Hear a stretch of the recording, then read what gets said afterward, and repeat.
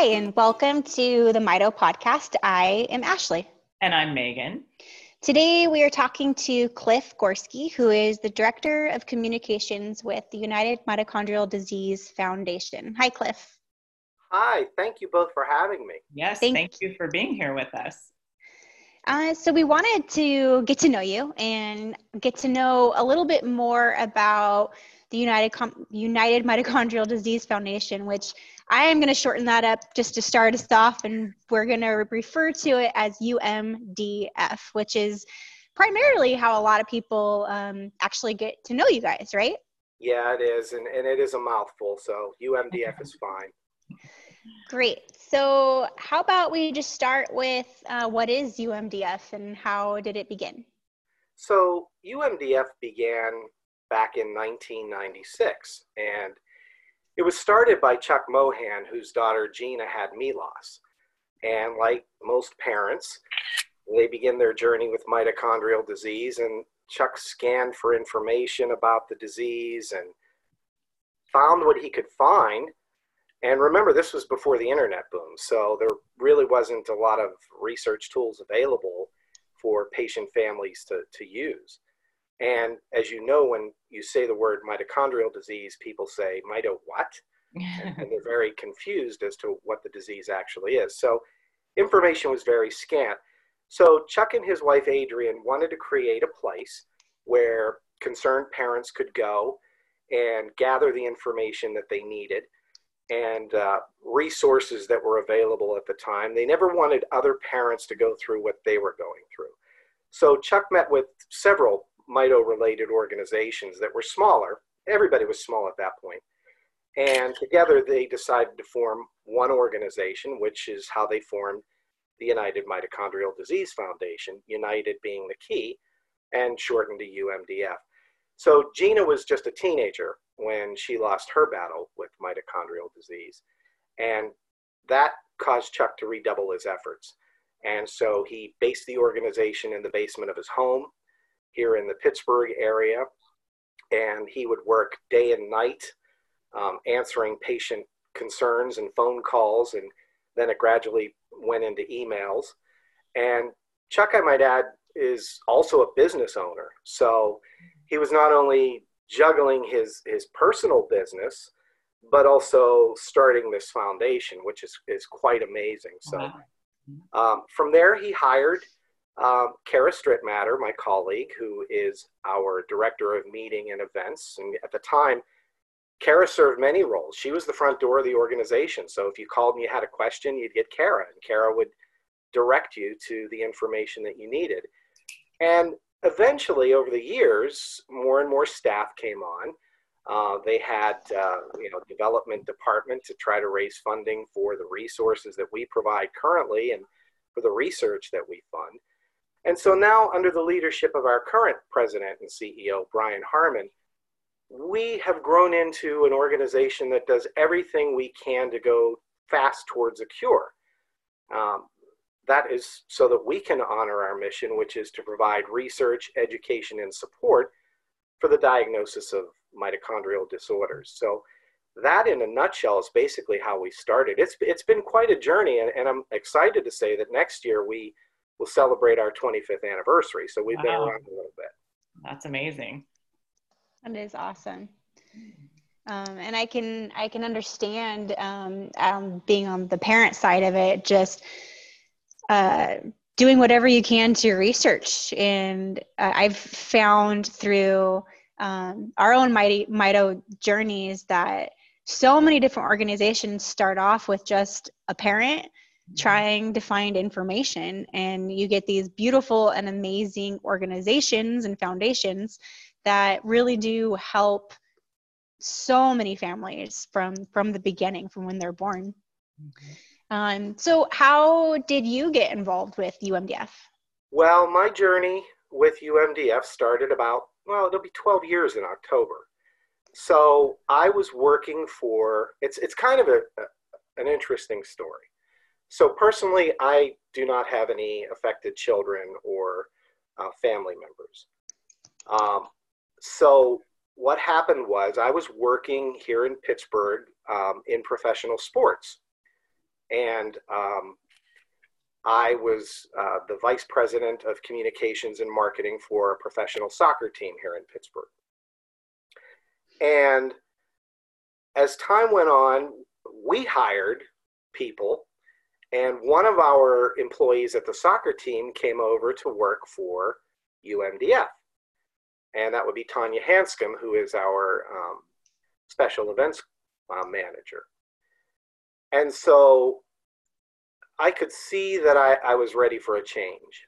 And I saw, and let me just say this, I had forgotten that Tanya went over to UMDF. I didn't know where she went. She had worked for me. I knew she went to a foundation, but, you know, it was maybe a year or two out, and it didn't hit me that she went to UMDF. So I saw this ad for a director of communications for UMDF, and I thought, wait a minute, do I know somebody that works there? And so I emailed Tanya, and I said, Tanya, do you know anything about this position? I would be very interested in this. This is right up my alley, helping people, especially in the kind of communications that I do. And I didn't hear anything. So that was in August of that year, and I didn't hear anything. So I asked another coworker, I said, where is Tanya? She's not answering my emails.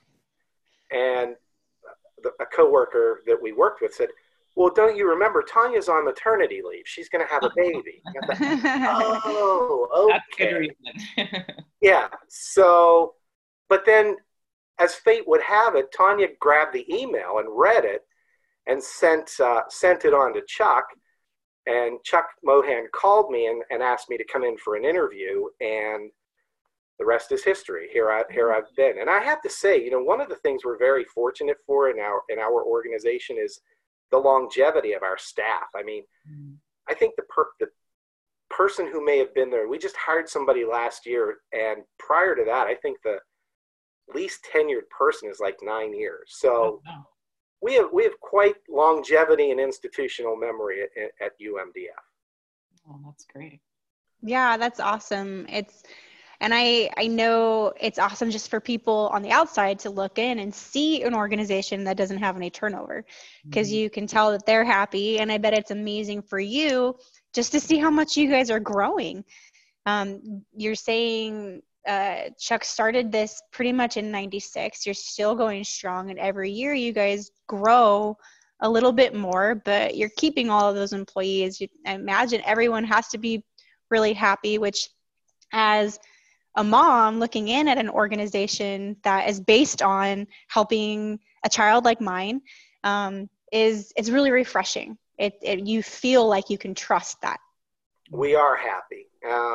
It's when we were able to go into the office, it's a second family. But then you have to also understand that we become very connected to our patient family community. So they're like our family too. Especially now during the situation we're in right now, a lot of us reach out to our patients and families and just check in and see, you know, how are you doing? Do you need anything? So really, it is a great organization to be part of. I mean, we really are all very close. I mean, we do the typical office things with birthday cakes and everything else, but we also talk outside of working hours. So we are all very close. That's awesome. I think what's important too, once again on the parent side, is the relationship that you have with the doctors that specialize in mitochondrial disease. I know Dr. Richard Haas, who was both of our child's doctor, and just knowing that you're working with the scientific community and you have such a strong relationship with them and they're a part of your organization, that's just really comforting to know that the information that we are getting from you and the support that we are getting from the UMDF, you know, is based on all these scientific findings and information that are coming from these doctors and the research community, and that's very important. You know, I'm glad you mentioned that, because we really do have a great relationship with the scientific and clinical community. And you mentioned Dr. Haas, and especially out where you are, Dr. Navio, a couple of other docs out on the West Coast. I mean, they're the heroes where we're concerned. I mean, they're on the front lines working hard for our patient families to try to end this, to try to find a treatment. So yeah, we we're honored. I was particularly honored a couple of weeks ago, and actually last week, when we did a webcast on the coronavirus, especially the first one, because patient families had so many questions and concerns, and it was Yes, I was on that call. good. And we tried to get through everything that a parent or a patient would need to know.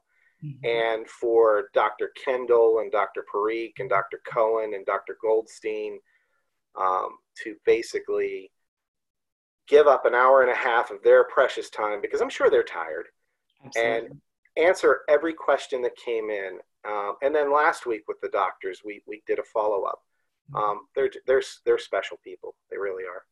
Definitely. It was very beneficial. Your Mito calls that you do in general, it's just a really great place for parents and families to get information. I know once the coronavirus or COVID-19 hit that, you know, we're scrambling to talk to our doctors and see what our plan is and what do we do. And, you know, you came out with that call and, you know, all those doctors sitting there, and it just really, you know we didn't have a lot of information and the doctors didn't have a lot of information, but it still really put my mind at ease as a parent listening to all the answers to the questions that we all had. And those are so beneficial if families ever get a chance to listen into those and the different topics. That those are amazing, and it's well worth your time, and we appreciate the doctors and the UMDF doing those types of calls. Thank you for saying that. Mm-hmm.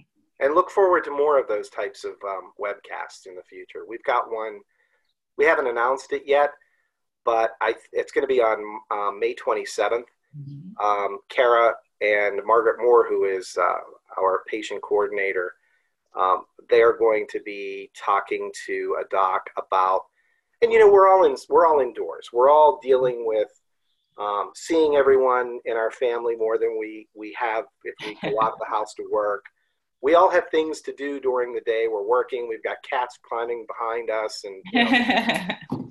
So that webcast is really going to deal with a lot of the issues of isolation and things like that. And I will be sending out an e-blast about that webcast on Monday. So if anybody's interested in that, watch your email or go to our events calendar on the website at umdf.org and you can register for that. I think that's going to be an important webcast as well. Absolutely. So for UMDF, I know that you guys do a few different events that help to fundraise. And you also are set up so that actually the easiest way that I've seen, which seems like it has become easier, is Facebook, because you're now a charity on there and it's really easy just to click a button and donate. But so all of these donations that you guys get, what do you guys do with them? What do they go towards? Well, as you might expect, we're very fiscally responsible with those donations. And the best way I could answer that question for you right now would be to direct anybody that's interested to see what we do and the impact that we make is to go to umdf.org/impact. Now, it's there that I think you will see how the generosity of our donors translates into support, education, and research for the community. So let's talk about the dollars. Where do they go? Because as I said, we really work to maximize them. So 93% of everybody's donation goes to our mission. And I'm proud of that because that shows that 7% goes to administrative costs. And when you look at organizations, you want to look at that number. And that number is, in terms of other foundations, relatively good. Yes. It's low. Mm-hmm. So that goes to show that you, our donors, that we are really maximizing our ability to put the money where our mission dictates we put it. So right now, I'm thinking that if I'm remembering on that webpage, about 40% of our income is directed to our scientific portfolio. So what does that mean? Well, that's how research gets funded, which Last year, last June, we funded several projects. We were involved in an Elise syndrome and continually are involved in a Elise syndrome project. That portfolio also includes our community patient registry, which is very instrumental to helping our patient families find treatments and cures, because that helps us direct people to clinical trials that may be on the horizon or currently enrolling. And it also helps our Science Alliance officer, Dr. Phil Yeski, take advantage of really, and he's fantastic at this, at scanning the globe to find only the best science that makes sense, that is going to advance treatments and potential cures. So that's where one part of the money goes. So about 25% goes to patient education and support.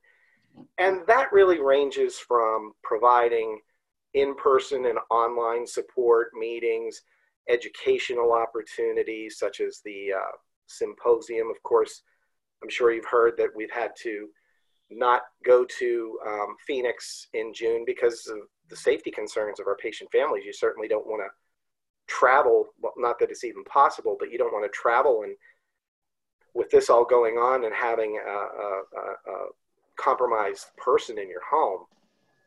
So we have that. Of course, we also spend money on our advocacy effort, and I'm heavily involved in that portion of it. So let me explain to you a little bit about that. The advocacy effort is our presence in Washington, D.C. It will be every third year now, an annual Day on the Hill where we take about 150 patients and families up to the Capitol, and I arrange for them to have meetings with their congressmen and their senators. And we basically educate them on what our issues are and how they can ask for help on those issues and get things done. We also have a Congressional Mitochondrial Disease Caucus. Several of your congressmen and women from California are on that caucus because patient families ask them to be. And they educate their colleagues about the issues that impact our patient families. So what are those issues? Well, one of those issues that's currently a hot topic and we're working very hard on is to get medical nutritional foods and supplements covered under insurance plans. A lot of plans don't cover that, and out-of-pocket costs can be very high for patient families. So we have a bill in the House, and we've just been told that a companion bill has been introduced in the United States Senate. So with those two bills, we can get co-sponsorship and hopefully move that forward towards enactment. We also are very proud of the fact that we have been able to, through this caucus, through our meetings in DC, to have the Department of Defense fund research for mitochondrial disease and dysfunction. And how we got into the Department of Defense, and I chuckle at this story because when I said, you know, they've got a pile of money for research, why aren't we in there? And we were told, oh, never will happen. Huge lift, never going to happen. Well, we've got some great people in DC and our board member, Rick Leach, who worked diligently on having Congress include mitochondrial dysfunction and disease in the DoD congressionally directed medical research program. So that funding alone in the last 5 years that we're in, and we have to reapply every year, has affected more than $23 million in research to our scientists and our clinicians working on mitochondrial disease. So we're very happy with that. So the small amount of money we put into advocacy has turned into a huge amount of money for research. So those are just some of the ways that we allocate our dollars. And again, you can look at our report on umdf.org/impact and read some pretty compelling stories about our researchers and our patient families and see some of the events and how we actually allocate the funds that we are so generously given. That's amazing. You mentioned the symposium, and I've actually been to four of the symposiums, and I think it's such an amazing experience for a parent to be able to connect with the scientific community. I know you do, there's so many different meetings on so many different topics. And there's also a chance to actually make appointments to talk to the specific doctors that attend the meetings. Right. And it's not an experience that maybe everyone can have because they're typically, out of state or in different areas. But then there are also a lot of things that are posted online, a lot of the PowerPoints and the different things, so people can access that information. So can you tell us a little bit about the symposium? I know this year's is obviously canceled in a sense. I did see that there might be a virtual option for some of the information. So what is the symposium, and what is the purpose of those? So what you said is exactly what happens, and I would encourage anybody who thinks they may be able to come, and we can do that in person, probably in Charlotte, North Carolina next year. Well, not probably, it's going to be in Charlotte in 2021. And the reason why I encourage people, if cost is a barrier, we do offer scholarships. So that, we do try to help out with travel and accommodations and such. But getting back to your question, it is the single largest gathering of our community where parents, patients, caregivers interact with the researchers and the clinicians who are actually doing the work. It's also a tremendous opportunity for patient families to network. There's a lot of opportunity for that. So I think one of the coolest things that happens is a parent may think that their child is the only one that they know of that has this mutation. And then when they come to symposium, they find somebody that's going through the same thing with the same mutation. So it's really helpful. For our scientists and our clinicians, it is the place where the latest groundbreaking information is released to them. It is the place where everybody can get an update on clinical trial progress, where we talk about new treatments that may be on the horizon. We offer that typically, and as you said, it's not going to happen this year, but typically we offer that over 4 days for the scientific and medical community. Patient and families, that meeting is a 2-day meeting. And we have a lot of different topics. Basically, there are topics for parents and caregivers and patients who are just beginning their journey. And then there are topics for patients who are a little bit further along on their journey. There are special gatherings for teens and young adults. There are special gatherings for adults. So there are a number of different opportunities for everybody to learn, and we're really proud of it. And Kara and our staff works really hard all year round in putting that together. I believe that we will return to your neck of the woods, not your state, but we will return to Phoenix in 2022. We're trying to do that so that we can all be together. And, it's interesting that you mentioned Dr. Haas, because he was one of the co-chairs of the scientific meeting, he and Dr. Navio, for this summer, but that I understand will bump to 2022. Oh, okay. So let's talk about what is coming up. So not to leave our community without anything this summer, we are planning what we call Power Surge, and it's going to be virtual. It's not going to be 4 days, obviously. It'll be a day for scientific and clinical participants, and I think that's going to be on June the 26th. Then on June the 27th, patients and families can virtually meet and hear presentations. And for patients and families, there will be no charge. You just register and get the code, and you can come in and watch what you care to watch and take a break or stay all day. So we're really excited about it.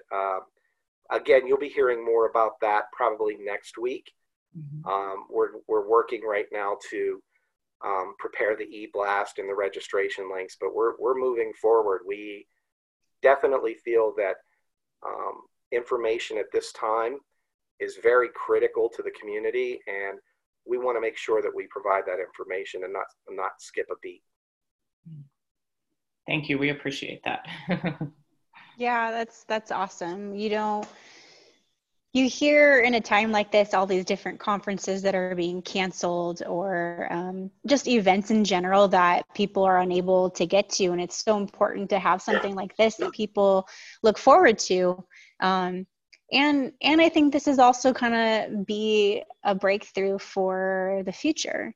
You're able to do these virtual things, whereas when UMDF came in 1996, I talk like I'm part of UMDF. Sorry. We definitely want you to feel part of it. It's just come so far, and we're in a time where we get to utilize all this technology, and maybe in the future it's something for, like we were saying before, it's really hard for Mito families to travel for obvious reasons, and maybe this will be something that in future conferences will be available for those who can't come or who can't travel from state to state. Well, I don't think I'm going out on a limb in saying this, but I know that our CEO and president, Brian Harmon, is very committed to making virtual experiences part of our existence. I think what you're saying is entirely possible. In fact, not entirely. I think we will probably look to do a lot of that. I don't see why we couldn't make, and I know Brian feels the same way, he's given us the charge to do it, to make some of these meetings virtual, so that, as you said, you can't travel with a sick kid, you can't travel across the country, and there may be barriers. So we're working to break those barriers down and really make this a virtual component as we move forward with these types of meetings. So if anything good came out of the coronavirus, this would be one of them for our organization. Right. I think that's actually a good lead into finding out what resources are available to families who are finding out about Mito.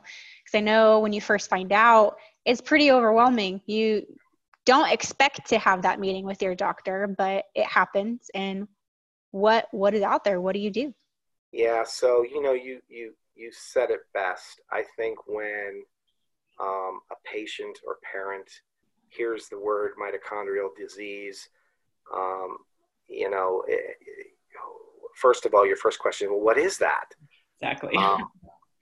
And then when you get into it, you could be a panicked mom or dad, and you're wondering, well, what do I do now? Where do I go?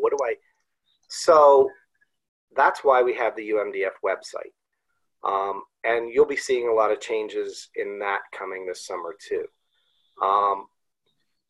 So I can tell you on our website that the #1 page that people visit is what is mitochondrial disease. And you can follow it. I mean, it's apparent. You can follow it because it goes from what is mitochondrial disease to symptoms, to diagnosis, to treatments. And that's the progression. That's the beginning of the journey. And the website's very good at kind of helping somebody get a really quick read on what they've heard and what they need to do. So that's a resource. But in addition to that, we've also recognized that we need to do more. And in order to do more, we really want to start doing more video presentations with doctors. It might be just a short snippet from a doc on what is mitochondrial disease. So we're building out a whole bunch of different resources in that regard. Usually what happens, just walking you through the journey, and I don't have to walk you through it, you've been there. But for people that may not be familiar, after you've come to our website, the next typical step for a parent or a patient is to contact UMDF or another patient advocacy organization. When you contact us, you're going to get a dedicated individual, Margaret Moore, who will navigate for you. She will, so you call and you say, okay, I've got this diagnosis. I don't know, what doctor do I see? What do I do? Where am I going next? And Margaret can walk you through that. She can find a doctor in your area. She can provide all the resource materials that we have, whether it's information to bring to this doctor. One of the important things that we have is the ER protocols, paperwork. You know, a lot of kids go to the ER and parents don't, you're dealing with doctors that don't really see mitochondrial disease in an ER. And so there's some paperwork that they can give them, the do's and don'ts. The other important resource, and as we've started with these webcasts with Ask the Mito Doc, is the actual Ask the Mito Doc. At Symposium, you can do this face-to-face. Online, you can ask your question and submit it in a form that we have under Ask the Mito Doc. And Margaret will forward that to one of our wonderful Mito Doc specialists who will read the question and answer you. Of course, it's not a question that is of an emergent nature. It's got to be something, you know, you might have something about a G-tube or something you want to ask. So we can help there. We also have the YouTube channel, which we're starting to populate with more and more informational videos. So I would suggest parents, patients to go over to the YouTube channel and take a look at that. Also, I think a couple of things that serve as a resource. One of the things that I love to do every year, and I know our staff does because we do this in Pittsburgh as well as in 25 to 28 other markets across the country, is our Energy for Life walk. So an Energy for Life walk, yes, it is a fundraiser, but really it's an amazing celebration of patient families that come to these events, and we get to see them, and in your community, you get to see everybody. And it's really a networking and a togetherness that is unparalleled. It's wonderful. And I think that's a great support resource as well. And so those are some of the things that we do. One other thing I would say, and I don't mean to sound partial, only because it's in my department, is our advocacy effort. I would strongly encourage any adult affected individual or parent to become a UMDF advocate, because we can't change insurance if we only have 5 voices. We need a community behind us to change that and make that good for the patient families. And you can go to the website umdf.org/advocate and sign up to become an advocate. And it's simple. We have an advocacy action center where you can basically go in, click a button, add your name, address, and zip code, an email, and it will find your congressman or woman and your 2 United States senators and immediately send a letter of support for some of the things that we're doing. If there's a local issue, if there's something where you are and you want us to advocate for it, and you email me with that, we can research it and see if we can do that. We have an action item in there right now for residents of Massachusetts. So it's just not federal, it's state too. So those are some of the resources that we have. One of the biggest resources that we have is our Mitochondrial Disease Community Patient Registry, MDCR for short. And if you're not in it, we would encourage that you participate. And you'll be hearing more about that over the summer as we try to build that. And why is that important? Because we know that clinical trials are going to happen. We know they need patients to participate. It's totally private. UMDF does not see any of the information. You control your privacy settings on that. So we don't see any of that. But it's a way for you as a patient to get information about clinical trials and possibly participate. We also do, I think one of the neatest things that's happening right now is is our online. We've had to go to virtual support meetings, which is kind of funny because the kids and teens and young adults are doing a Friday night thing where they all get together and they look forward to this. Oh, nice. They gather on Friday evenings and they look forward to it. And all those virtual support meetings are on the events calendar on the website. So if you're interested, please, by all means, log on and participate. That's awesome. Is there anything else that we haven't talked about that you want to add? Gosh, I've talked about so much. We covered a lot. I know. I mean, your questions are fantastic. I just think that we're so very honored to be able to support our patient family community, especially now, now more than ever.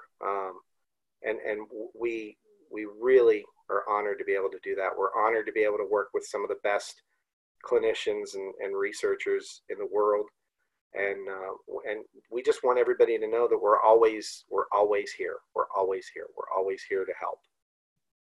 And we as the parents appreciate that, because I know when my son Troy was first diagnosed, the UMDF was one of the first websites I came across. And you do have so many resources and so many things that just gives the parent, especially who's first finding out, and maybe their doctor doesn't necessarily know that much about mitochondrial disease. And I didn't even know that you will put them in contact with different doctors. We were fortunate to be immediately placed in Dr. Haas's care. But that is such a huge thing, is having a doctor treating your child that has, the information that you need. And your website and your organization is amazing in doing that. And we are so grateful. And any parents that are out there listening to us today that have not checked out the UMDF, it's definitely an excellent resource for so many different areas. And I'm glad you talked about the mitochondrial disease community registry too. We are a part of that. And I do think that that's very important in order for us to progress and give those doctors information on our children or on ourselves if we are affected, and just we need to find a cure. And so we are grateful, so grateful to the UMDF. Well, thank you. And thank you for being involved in MDCR. And I could only encourage others to do it, because it's really one of the roadmaps to treatments and cures. Mm-hmm. Absolutely. Well, thank you so much for meeting with us today. If anyone is curious about UMDF, just go to umdf.org. Some of the websites that we also covered today are umdf.org/impact and umdf.org/advocate. And keep your eyes open for the Power Surge, which will be virtual June 27th. And patients and families can be part of this at no charge, and you can tune in at any time, which I think is very exciting. And you have a YouTube channel.